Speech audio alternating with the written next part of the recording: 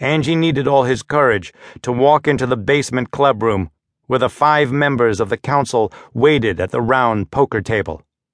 The boys did not play poker. They had salvaged the table because there was a gash in it. Rick introduced him, which wasn't necessary. Angie knew them all, and they knew him. Tony from school, the others from around the neighborhood. Pete the Turk, a wiry youngster so called because of his round head. Gabby from Gabriel, not because he talked so much. Rick and Big Louis, their captain and the oldest. He was scheduled to go to college in the fall. Rick wanted to be made captain when Louis left. He had told that to Angie. He told everything to Angie and made him listen. He didn't make Big Louis listen. He started to say something, and Louis said, "Shut up, Benelli." Angie was required to take a blood oath of secrecy. He was given a small, sharp knife with which to draw blood from his own thumb. When he managed on the 3rd jab, each of the council drew his own blood in turn.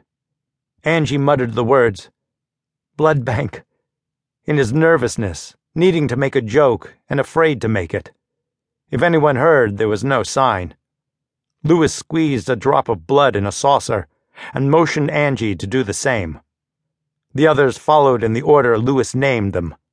Rick was last, and it crossed Angie's mind that Rick wasn't ever going to be their captain. That thought reassured him until he realized that Rick's being the last made a symbolic circle which closed Angie in. Louis recited the credo of the little brothers as solemnly as he sometimes read the lector's prayers at Mass.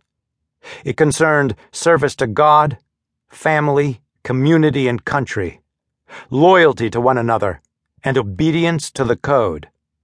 Angie had pretty well known these precepts from Rick, and he would have guessed that the little brothers disapproved of drunkenness and drugs.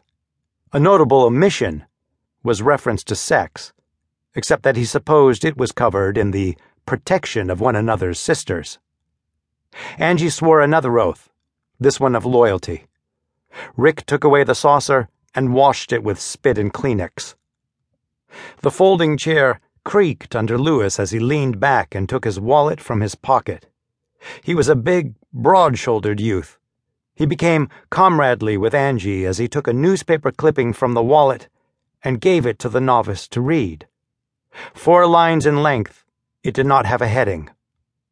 Wong Lee, proprietor of the Yellow Chrysanthemum on Mott Street, died of suffocation last night when a fishbone lodged in his windpipe while he was eating dinner at his own restaurant.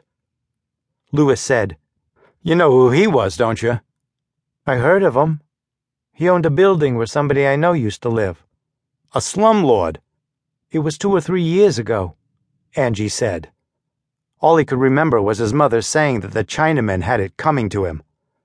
"I put the killing eye on him a week before it happened."